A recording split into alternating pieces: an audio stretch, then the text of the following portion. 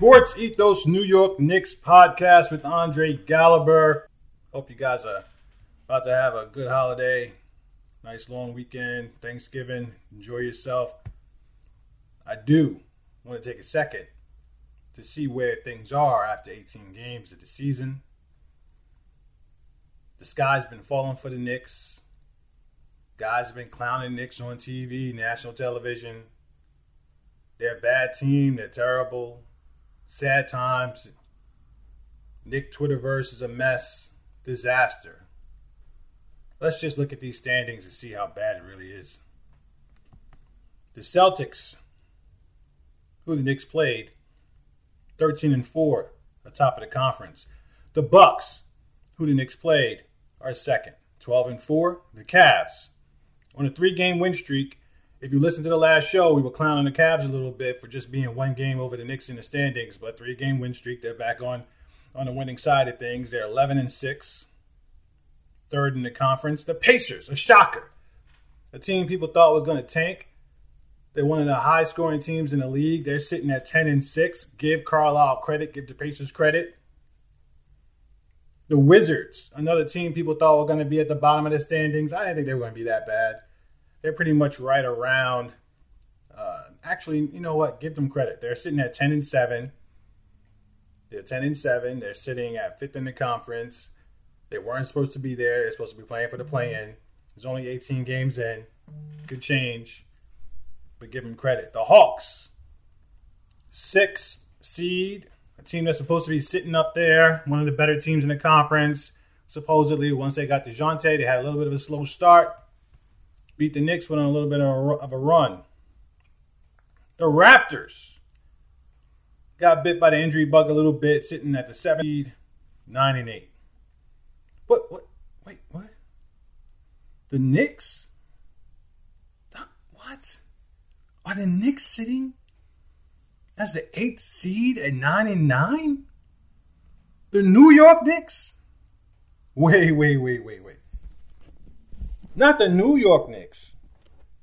I thought everything was garbage. I thought the sky was falling. I thought the scene was trash. But it turns out that at 9-9, they're sitting as the 8th seed in the conference.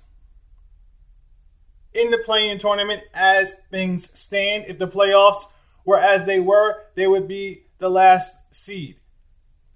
This is a team that doesn't have a superstar. This is a team that's not supposed to be as talented as 99% of the league. Yet, they're sitting at 9-9 as the 8th seed. Richard Jefferson was on a national broadcast clowning the Knicks, saying they didn't beat anybody but bottom dwellers. Well, half the league, actually 80% of the league, are bottom dwellers. So you're pretty much playing bottom dwellers most nights. Everyone is.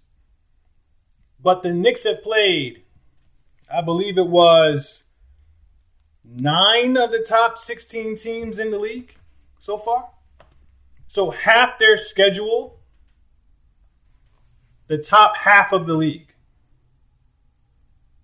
So yeah, they might have beaten some quote-unquote bottom dwellers, but those losses aren't to bottom dwellers.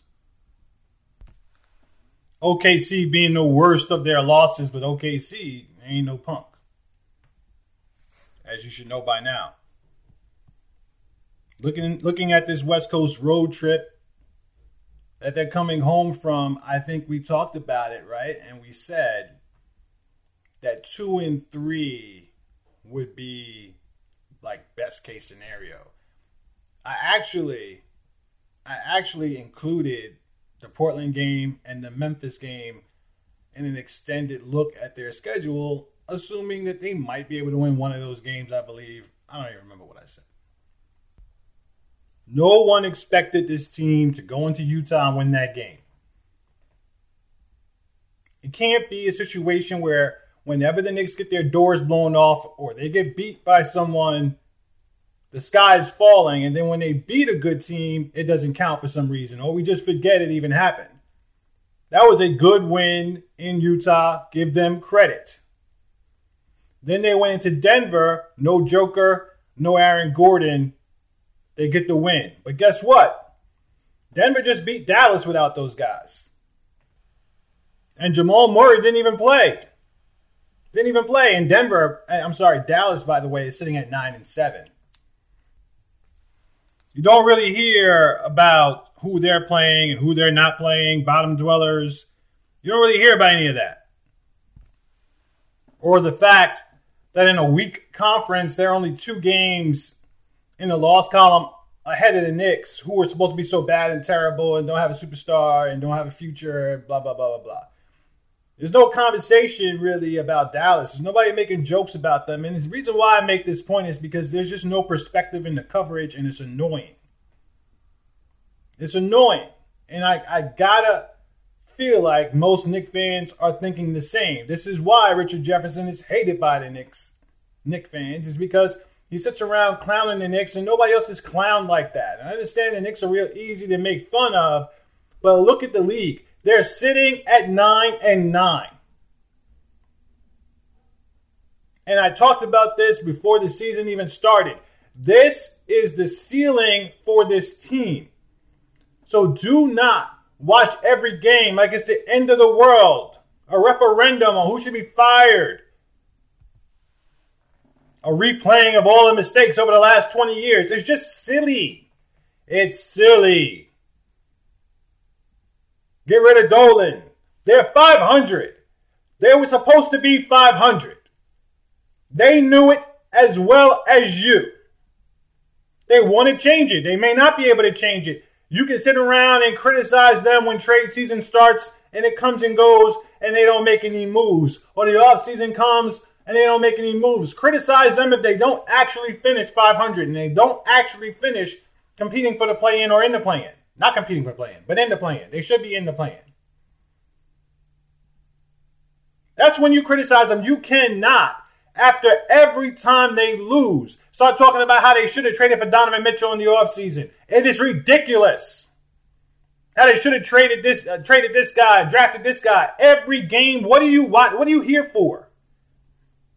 You knew what this team was coming into the season. You knew they were a 500 team. This is what a 500 team looks like. What you should be focusing on.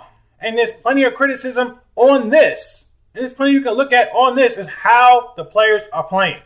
The players who are going to be here. And the players that you don't want here, how are they playing? Because you need to get rid of them. They need to play well for you to get rid of them. And how Tibbs is coaching. What he's doing. Is he making changes? Is he getting better or worse? That's a useful conversation. Not every time they get blown out. What are the Knicks doing? They have no plan. Stop it. It is dumb and ridiculous. They're 9-9. And the hits keep on coming. They coming back home. They got to play Portland and Memphis. No Dame Lillard. That's a winnable game, but Portland's one of the best teams in the conference. They're not chopped liver, even without Dame Lillard. But that's a game they need to win. If they don't win it, criticize them. Don't start talking about Donovan Mitchell trades in the summer. It's dumb. It's not the conversation any other team is having when they win one, lose one, win two, lose two. No other team is having that conversation. What is the conversation in Dallas right now when they're sitting at 9-7 and they want to win a championship? I hope they're talking about how they should have kept Jalen Brunson.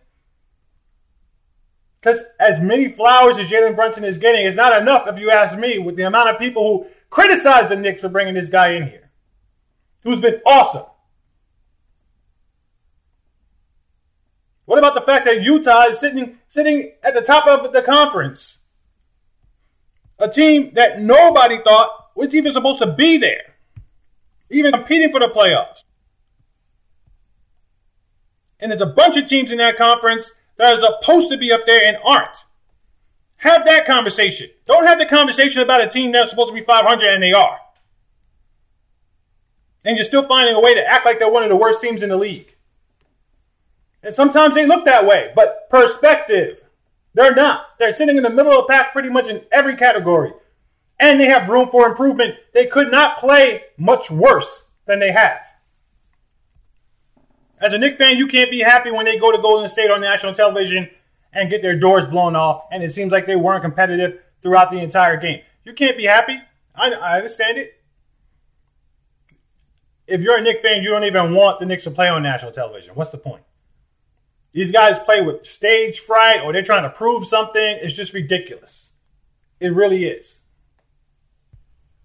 And you look at the box score of the game and you don't really think, and I'm going to pick on him, you don't really think that Julius Randle had a terrible game. You look at it and you say 7 of 15, 3 of 7 from 3, awesome. 3 of 4 from the line, great. Only 4 trips to the line, but whatever. Sometimes he doesn't get the calls, but we're going to get into this. 7 rebounds, only 2 assists. 4 turnovers. 20 points. It's not. He did his job. Minus 17. Minus 17. And if you're watching Julius Randle, you understand the problem. If you're really watching him, and I know he has some sycophant fans out there who can't see anything wrong with the way he plays, watch him play and you will be astounded how often he is just watching on defense. He has courtside seats to every Knicks game. And he's getting paid $20 million a year plus to watch him. I have never seen a front court player allow people to attack the rim in front of them more in my life. Never. That minus 17 was by far the worst on the team. By far. And that's with sick-ass RJ Barrett out there shooting up the storm. 6 of 19 RJ Barrett was in this game. And I understand there's a narrative that's out there with RJ Barrett that is well-deserved because this is very bad timing for him to be sick and to be this aggressive offensively. If you want to be sick, okay, then you need to be a passer. You need to be John Stockton out there. Okay? Don't be sick and going 6 of 19. And that was good for him. 6 of 19 is good for RJ Barrett.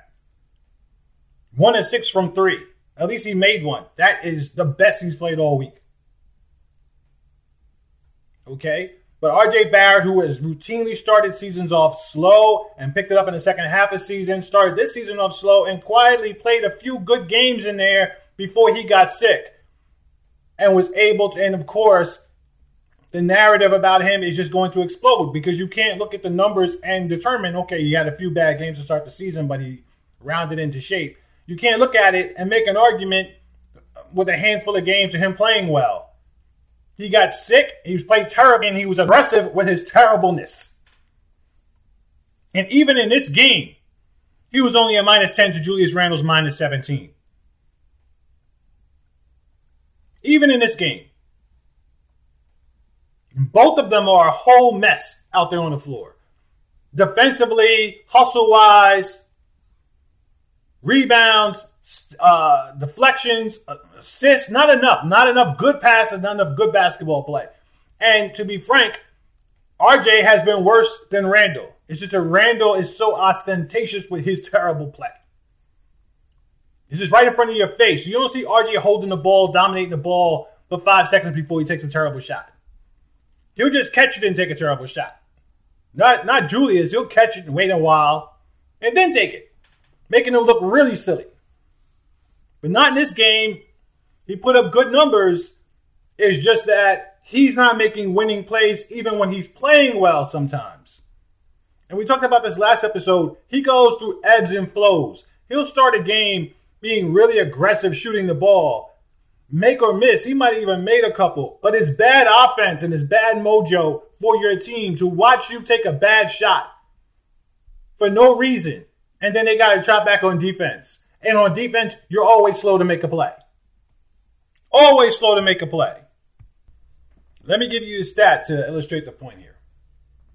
Contested 2-point shots. Contested 2-point shots. I want you to think about how many minutes Julius Randle plays and understand that he has 53 contested 2-point shots in 18 games. 53. Now, you might be doing math in your head, trying to determine whether or not that makes sense. Isaiah Hartenstein has 113. Now, you say, well, he plays center. He's got to defend the rim. Of course, he has more. Why not? Right?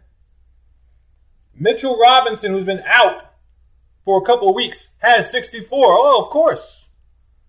He's a center. Before he got injured, he'd have numbers like Hartenstein. Randle had 53. Next to Randle, 2 less at 51 is Emmanuel Quickley. It is Emmanuel Quickley. Now listen, Emmanuel Quickley has been one of the Knicks' best defensive players by the numbers. He has been their best defensive player. So of course he's going to contest a lot of shots because that's what defensive players do, right? But he does not play the minutes that Julius Randle plays, nor does he play in the front court. So if Isaiah Hartenstein and Mitchell Robinson lead the team in 2-point contested shots because they're contesting at the rim, Julius Randle, being the power forward who eats up the bulk of the minutes on the front line, should be third, but should not be only 2 more than Emmanuel Quickley. That's a credit to Emmanuel Quickley, but it's what, Julius? And if you're watching, you know exactly what I'm talking about. No one watches layups more than Julius Randle. Nobody. He's great at it. He's great at it. You want more? I got more for you. Let's talk about deflections, all right? Leading the team in deflections, Emmanuel Quickley. Once again, give him credit. Behind him, Jalen Brunson. Give him credit. Cam Reddish, I think you might know that just by watching the games. Isaiah Hartenstein is 4th in deflections with 25. Reddish at 28. Brunson with 37. Quickley with 38. Behind Hartenstein is Randle with 25. So in more minutes, he has matched Hartenstein. Hartenstein, who right now at this second, in the last 2 games, is splitting time with 2 other centers at his position. And Randle is tied with him in deflections. Wake up! Here's another one for you. Just in case I haven't made my argument. Okay? Shots within 5 feet defensively. There have been 337 attempts on Julius Randle. Opponents are shooting 66%. 66%. Julius Randle's not stopping anyone at the front of the rim. He's there and he doesn't do it. He doesn't put a hand up. He doesn't contest it at all. He just watches. And it's maddening. You saw Obi Toppin do that. Obi Toppin is a very impressionable player. God bless his soul. He was told he needs to up his rebounding. So what have you seen? You've seen him attacking the boards. You've seen him not running out as much. And you saw a play like you saw in the game in OKC where there was a drive from the weak side to the basket, and he had someone under the rim. He was boxing him out, keeping him from getting a drop-off pass or the offensive rebound, but he let the guy make the layup. Come on, Obi. He was hoping that the trailing defender was going to make a play, but he had to have the instincts there to know that wasn't going to be the case. You contest that, and you hope somebody has your back, or you just contest cognizant of the fact that that drop-off pass might happen. You don't just watch it. But the difference between what Obi was doing there and what Randle does is that he was actually trying to do something. The wrong thing, potentially, but he was trying to do something. Julius Randle literally stands there and watches people make layups on him. And ones, he just watches. You see the guy come, he's right in front of the rim. Lou Dort, 1,000 times. Lou Dort, taking people to the basket. Julius Randle standing there, just letting him finish. Attack him, man. You're an athletic guy. Attack him. Get yourself in position. Get some fouls. If anything. You're there, try. And he doesn't. And it's maddening. And it's one of the main reasons why Knicks fans turn on him so quickly. They were excited to see him play with fire and desire in that Utah game. But that's what they need to see every game. But instead, you see this sour, sometimes I'm playing, sometimes I'm not type of attitude, getting mad over silly things. Can you just rotate over and take a charge or jump and contest? Jump straight up. When was the last time you seen Julius Randle jump straight up in the air on the drive to the basket? With hands straight up in the air. Or even hands coming down and getting called for a foul. Anything close to it. You don't see it. You don't see it. And the team needs that. And for somebody who's a good rebounder, He allows rebounds to bounce around over his head all the time. He'll stand in front of the rim. If the rebound is there, he'll fight for it if you're grabbing it with him. But he's not going to box you out. People can crash the boards behind him, swoop in and grab that board 1,000 times. If he doesn't know they're there, he'll get in the rebound. If he knows they're there, he might put a body on him. He might not. He just waits for the ball to fall into his hands. It is maddening.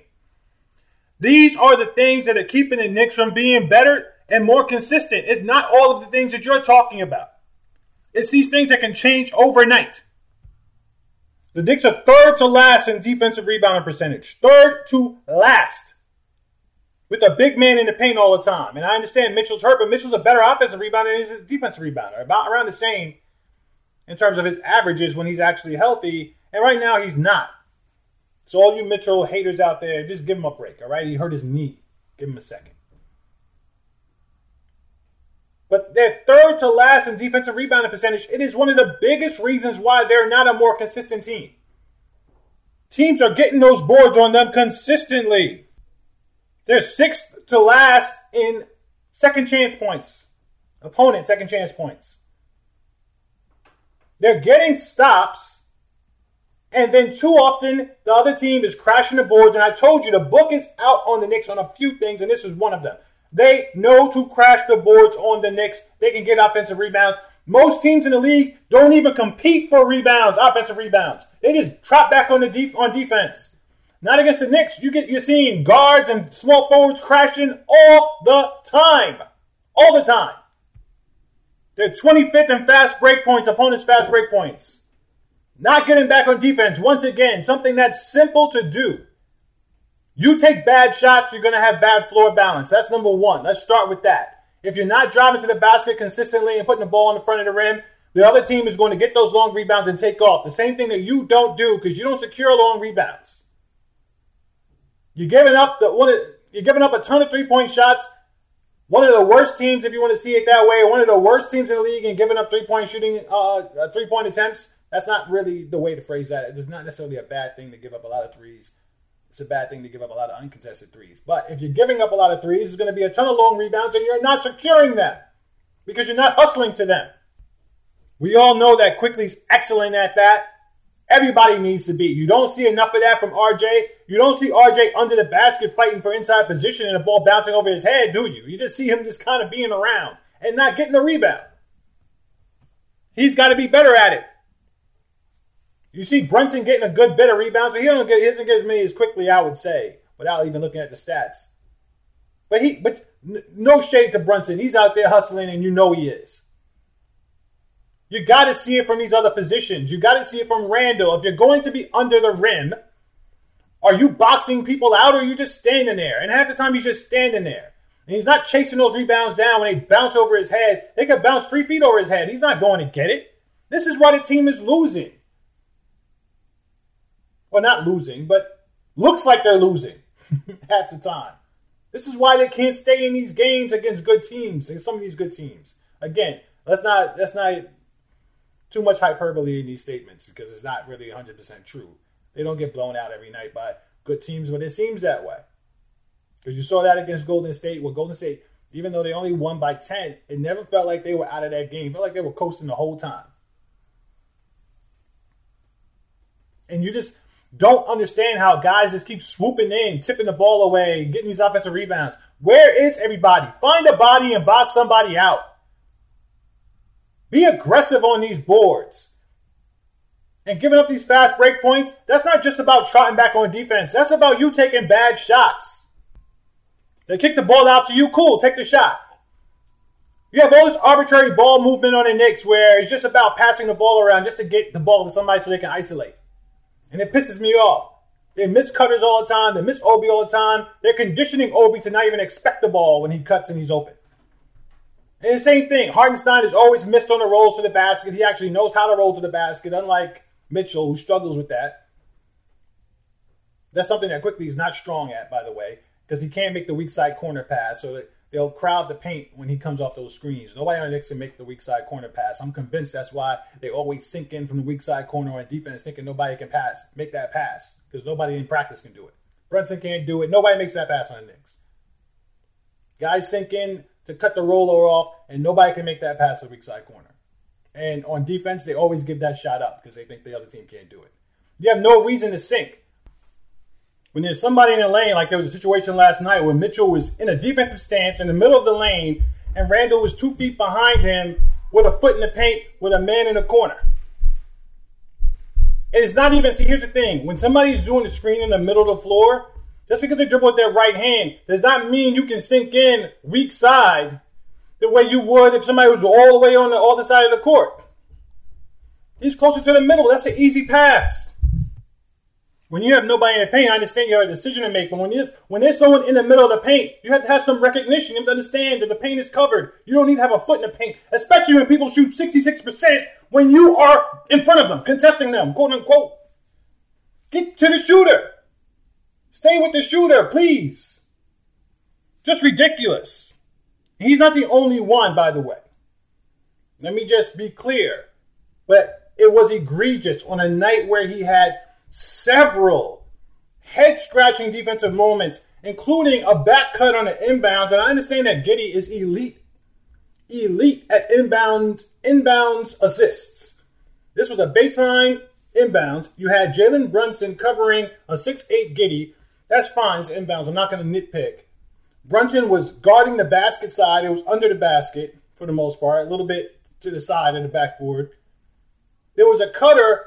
Randle was standing in the path of the cutter about 2 feet to the cutter's right with his own man. The cutter ran between Brunson and Randle. Randle didn't even know he was running by him until the guy caught it and made a layup. Brunson tried to reach and get the pass. He didn't get it, but Randle should have been there. He's guarding his own man. He got his hand on his chest. You don't see a cutter running by you? Are you blind? That would explain so much if he was. And if it seems like I'm picking on Randle, I am. I did not like his demeanor last night. Did not like his attitude. CP the franchise, shout out to him and his great show, his podcast. He made a comment, 3-2 on the road trip. You can't sit around complaining about body language in a win. Perspective is severely lacking in Knick fandom for sure, and media coverage. So I respect that 100%. But you saw this last year, and it's a bad sign. And I told you, it's about how the players are playing. That's more important than anything else. You want to win, of course. But how the players are playing, that's what's going to propel this franchise to where they want to go. Whether that means making trades or developing young guys, how they're playing and what they're doing on the court, it matters. And for a guy who has no trade market right now in Randle, seeing him have such bad habits, it's disheartening. And when you know a 2-hour meeting could change the Knicks' fortunes with him on the court immensely, you don't even have to do anything else. You don't have to even make a trade to make Randle infinitely better than what he is right now. He could be the same player offensively, have the same level of inefficiency, and just take different shots and hustle on defense, and the Knicks would be head and shoulders better than they are right now. Because they're 500 as it is, and you're seeing those bad habits more than you're not. And that's not to mention RJ. And again, a lot of the analysis in RJ this past week, I said it earlier, it's ignoring the fact that he was sick. I just don't like the fact that he was playing so aggressively while he was sick. But beyond his illness, his defensive effort is just not good enough. He's not applying pressure at all to the opposition. He has a big body, but they're not feeling it. They're coasting by him every single time. He needs to put a body on people the way Grimes does. And you saw Grimes last night. Perfect segue into what he brought to the team. You saw a little bit of it in the Phoenix game that they lost. Again, another game where the Knicks seemed like they were never going to win. Even though the game was close, halftime, third quarter, it just didn't seem like they were going to pull it off. It really didn't. But you saw Grimes attacking closeouts, something that Knicks don't do. You see RJ do it a little bit. Other than that, Julius Randle doesn't do it. He likes to square the closeout out and jab step a million times and shoot the ball over them. Doesn't attack the closeout and get downhill. RJ does it a little bit more, to be fair. Grimes, he does it and he's quick. The dribble is low to the ground. It's concise. It's powerful. He gets where he needs to go. And it begs the question, did he just get healthy all of a sudden after the Golden State game because Cam got hurt? All of a sudden he's healthy? Now he gets to be in rotation? He got healthy quick. Because he looked spry out there. Now, he talked about it. He talked about in the Phoenix game getting a little winded after a while, but in this game he felt a little bit more comfortable out there. He wasn't nearly as spry in the second half of the OKC game as he was earlier, but he did a marvelous job on SGA. He got burned on some tight calls and some fouls, just being physical with him, and that's what you needed to do. You can't just let these guys glide and coast by you. It's ridiculous watching that. That's why RJ's net rating, defensive rating, Julius Randle has a 118 defensive rating right now. Juxtapose that with Quickly, who's at like 101. It's outrageous.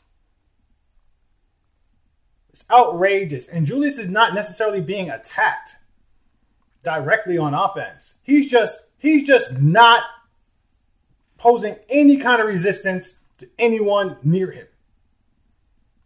That's what's annoying.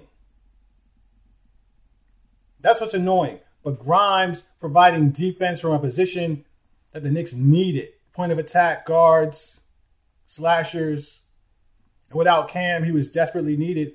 But a lot of the questions as to why Grimes wasn't in the rotation, it's a legitimate question. I saw Grimes say that it was hard to simulate game speed in practice. It gave me the impression that they just didn't feel like he was ready in shape-wise. But as soon as Cam gets hurt, all of a sudden he's ready. He's ready to go. I don't want to hear. I know that Tibbs said he wanted to keep the rotation around 9 guys, and part of that was because I believe the players complained. I think Rose complained. I think Quickly, probably even Cam. None of those guys were comfortable with the amount of minutes that they were getting. Couldn't get into a flow. And you heard a lot of that talk in the postgame. You've seen it with Cam. You've seen it with Quickly. His answer to that was to drop to a 9-man rotation, but to keep Grimes out of it, that's a tough decision. That's questionable. That's questionable, for sure. I would argue, and I get it, all of these guys play similar positions. You have one backup power forward, and it's Obi. I would play Cam, if he was healthy, when he was healthy, and Grimes was healthy at the same time for those few games. I would have played Cam and or RJ at some power forward minutes, and depending on the matchup, and maybe had Obi at the 5, or depending on the matchup, especially when you have like something like OKC. And again, I'm using a scenario when Cam was healthy, but let's say OKC, they had Muscala in the game. You know he's going to be outside shooting threes. A matchup like that, you can have Obi in the game at center. Phoenix, Ayton's down low. Biyombo, you can't. Golden State, they play Draymond Green at center sometimes. Draymond's going to use and abuse Obi a little bit, but I'm willing to try that. Just to get those guys in the game a little bit. Right now, the Knicks are playing 3 centers with Sims and Hartenstein and a healthy Robinson. If you're going to be outside the box, be outside the box. Let's steal some of Randle's minutes because Randle's minutes aren't always good minutes. But maybe I'm talking crazy. I get it. But I do understand that there's a conundrum at the guard position, and that brings me to this last thing. 3-2 on a road trip. Let's just talk about it. That's a successful road trip. They have Portland at home. They have Memphis coming up. No Dame Lillard. They need to. Ja is back. That's going to be a tough game. They're beatable, though. They need to win at least one of these games. They can't lose these 2 games. Not with no Dame. They can't. I don't care what we're talking about. Okay? With Grimes back and maybe a healthy Cam, maybe you don't. A little bit more defensive pressure. But this brings me to a very controversial conversation. IQ is coming up in trade talks. You've heard me mention him juxtaposed with Randle, not even purposely, throughout the entire show, because his defense is the polar opposite of Randle's. His effect on the court is the polar opposite of Randle's. The Knicks are a far better team when IQ is playing. It's not even close. So the Knicks are trading or thinking about trading IQ, and Nick Twitterverse is ablaze. And it's a conversation that needs to be had. Okay? IQ's extension is coming up. Are you going to pay IQ when you don't even have a superstar on the roster yet? There's an argument to be made that if IQ was paid like his value, it would be easier to trade him. When guys aren't paid to their value, it's hard to trade them because you're trying to get equal value, but you have to match contracts. So you're trying to get a big contract player, but you're including guys that, in theory, have more value than their contracts say, or their contracts would dictate. So that means you have to add more players and more value to the trade to get the guy you want. That was part of the problem with the Donovan Mitchell trade. There was a lot of talk that Ainge didn't even value the Knicks players they had to put in the trade, but they had to put a bunch of them in the trade to make the contracts add up because there was no interest in Randle. So there's an argument to be made that paying IQ makes him more tradable if you pay him to his value. But Fournier at $18 million, that's what a shooter like Fournier gets paid, but yet the Knicks can't trade him. So it's an interesting conundrum. You go around the league and you look at the shooters that are paid around the money that Fournier is making, and none of those contracts are tradable contracts. But that's apparently the value for a guy who's a shooter. How does that work? I'm not disputing it. It's a fact. But teams have to be a little bit more judicious about giving money to guys because that's their value when nobody really wants to have that value in their roster at that number. And I'm afraid that's what might happen to IQ if the Knicks pay him. And I think the Knicks might be quietly afraid of that too. As good as IQ is, he is a positive force on a 500 team, playing minutes in a crowded backcourt with the point guard of the future already on the team, and it's not him. So you're talking about a guy who's a third guard at best on the Knicks. Because assuming RJ can't go anywhere, even if you want him to, depending on who you are, who's listening, you might want him gone. But either way, he's not going anywhere right now. So he's on a team. Grimes right now is not going anywhere. There were reports that he was virtually untradeable. I'm sure he could go in a big enough deal, but it would take a big enough deal. So you're talking about RJ, small forward, shooting guard. You're talking about Grimes. You're talking about Brunson. IQ is, at best, the third guard for the foreseeable future. So do you keep that guy, pay him his value, whatever that might be? I think it might be $15 million. Some people are saying $18 million. To be the third guard on a team that doesn't even have that superstar yet? You're going to clog up your salary cap with your third guard? He can't be the starting shooting guard. The Knicks need a slashing shooting guard. They need what Cam Reddish thinks he is as shooting guard. That's not IQ. But IQ can definitely and should be the third guard playing 30 minutes a game. However, can you pay that guy that? And if you're a 500 team with IQ playing this much, I mean, do you keep him so that you can keep being 500? Why are you keeping him if there's value to be had?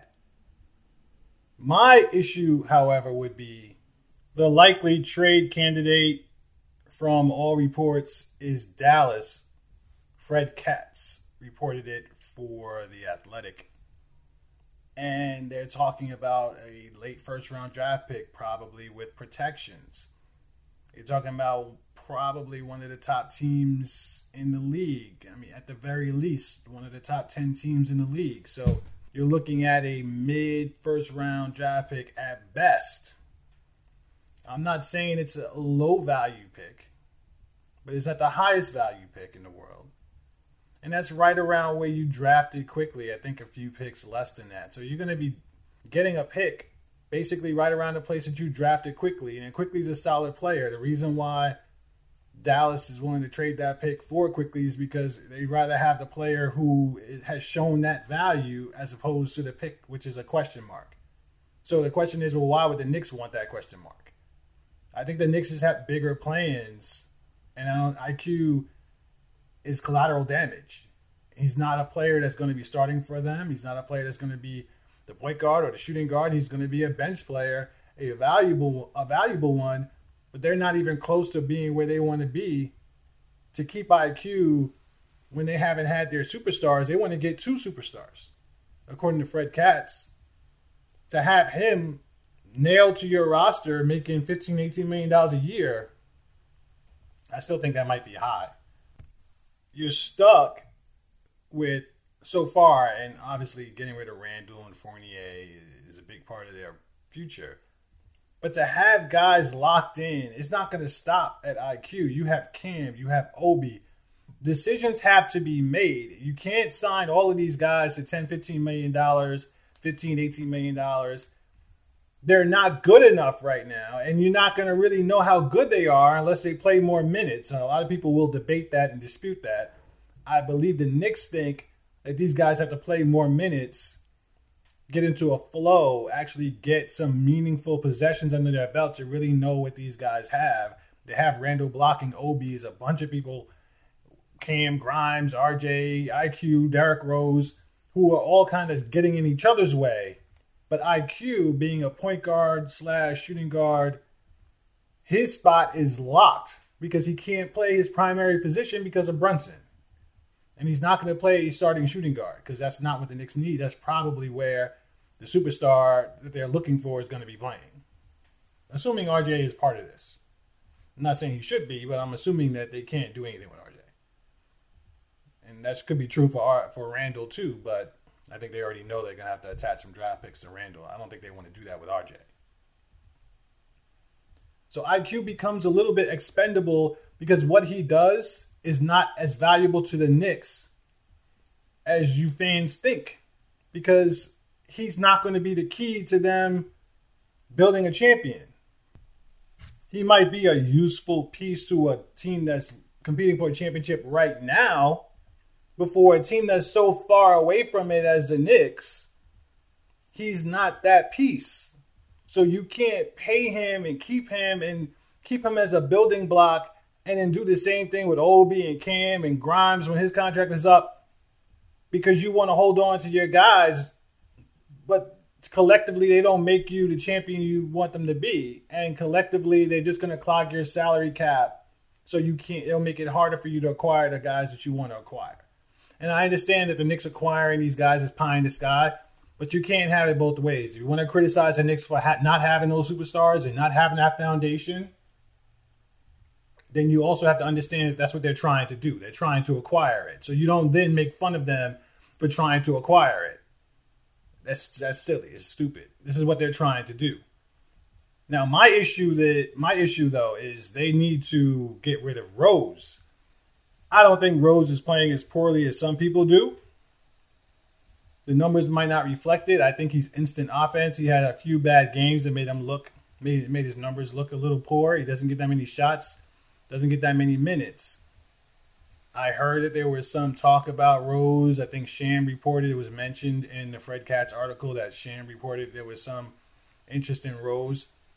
Listen, I don't care what you get for Rose, frankly. I have no hate for Rose. I think Rose gave us a lot. I just think the value for Rose was in the first year that he got here, and it was last year when he got hurt, so it didn't matter. They needed him last year. They needed him the year before. They don't need him now because they have Brunson. They didn't have a guy who can do what Rose does, which is attack the rim, 5 feet, efficient, keep pressure on defenses. They didn't have that the last 2 years. Now they do. Now, if you trade IQ, obviously Rose gets more minutes, but do you want to do it that way? Rose is coming towards the end of his career. He's probably going to want to leave and compete for a championship at some point. Do you roll the dice as Rose as your backup point guard and McBride as insurance? Or would you rather have IQ? IQ might want more money than Rose. Rose is on a manageable contract right now. IQ might want more money and more guaranteed years, whereas Rose will be manageable and probably will work with you and have a contract that'll be easier and more flexible. So maybe they're thinking along those lines. Maybe they're thinking that McBride can do a lot of things that IQ can do. You haven't seen McBride do nearly as much offensively as IQ has shown flashes of doing. But I do believe McBride has a little bit more offense to him than we've seen. If he had gotten more minutes, if he gets into a flow, I think McBride is better offensively than we've seen. At the very least, he can give you what IQ is giving you offensively, which is not much on most nights, to be frank. So maybe they see McBride as someone who can have the same effect on the court as IQ is having defensively, because it's mostly defensively and it's mostly in his ball movement and body movement. McBride does a lot of those things. So maybe they think McBride is that guy. If we can move IQ, McBride can slide right in. OKC has been collecting first-round draft picks for years. I have, and I'm a Knick fan. I'm an NBA fan. I have never heard about the protections on OKC's picks outside of trade day. Trade day, they list the protections. But when everyone talks about OKC and all their assets, I've never heard anyone talk about how valuable they were based on their protections and what's going to convey and what's not. I never heard it. Never, ever, ever, ever. As soon as the Knicks get a bunch of first-round draft picks, there's a whole lot of talk about how worthless some of these draft picks are, which is an overstatement. But still, and it doesn't make it any less true, but of course, it becomes a point of conversation when the Knicks get the picks. Like they're our first team to ever have a bunch of protected picks. I think it's overstated. We'll go over the picks maybe next episode. I do think, however, basically turning IQ back into the pick that he was, like it's almost like going back in time and just getting another pick, like he was never here. I do think that's probably not the best message. And maybe it's not the best strategy when Rose is tradable. I think the Knicks should probably explore the Rose trade as deeply as possible before they move IQ. And I get it. Everything I said, everything I explained, I get it. But I think that's what they should do. And go from there. But we got long this time. Fired up. Long episode. But make sure in the meantime you follow at Sports Ethos, at Ethos Knicks. Make sure you visit sportsethos.com. Until next time.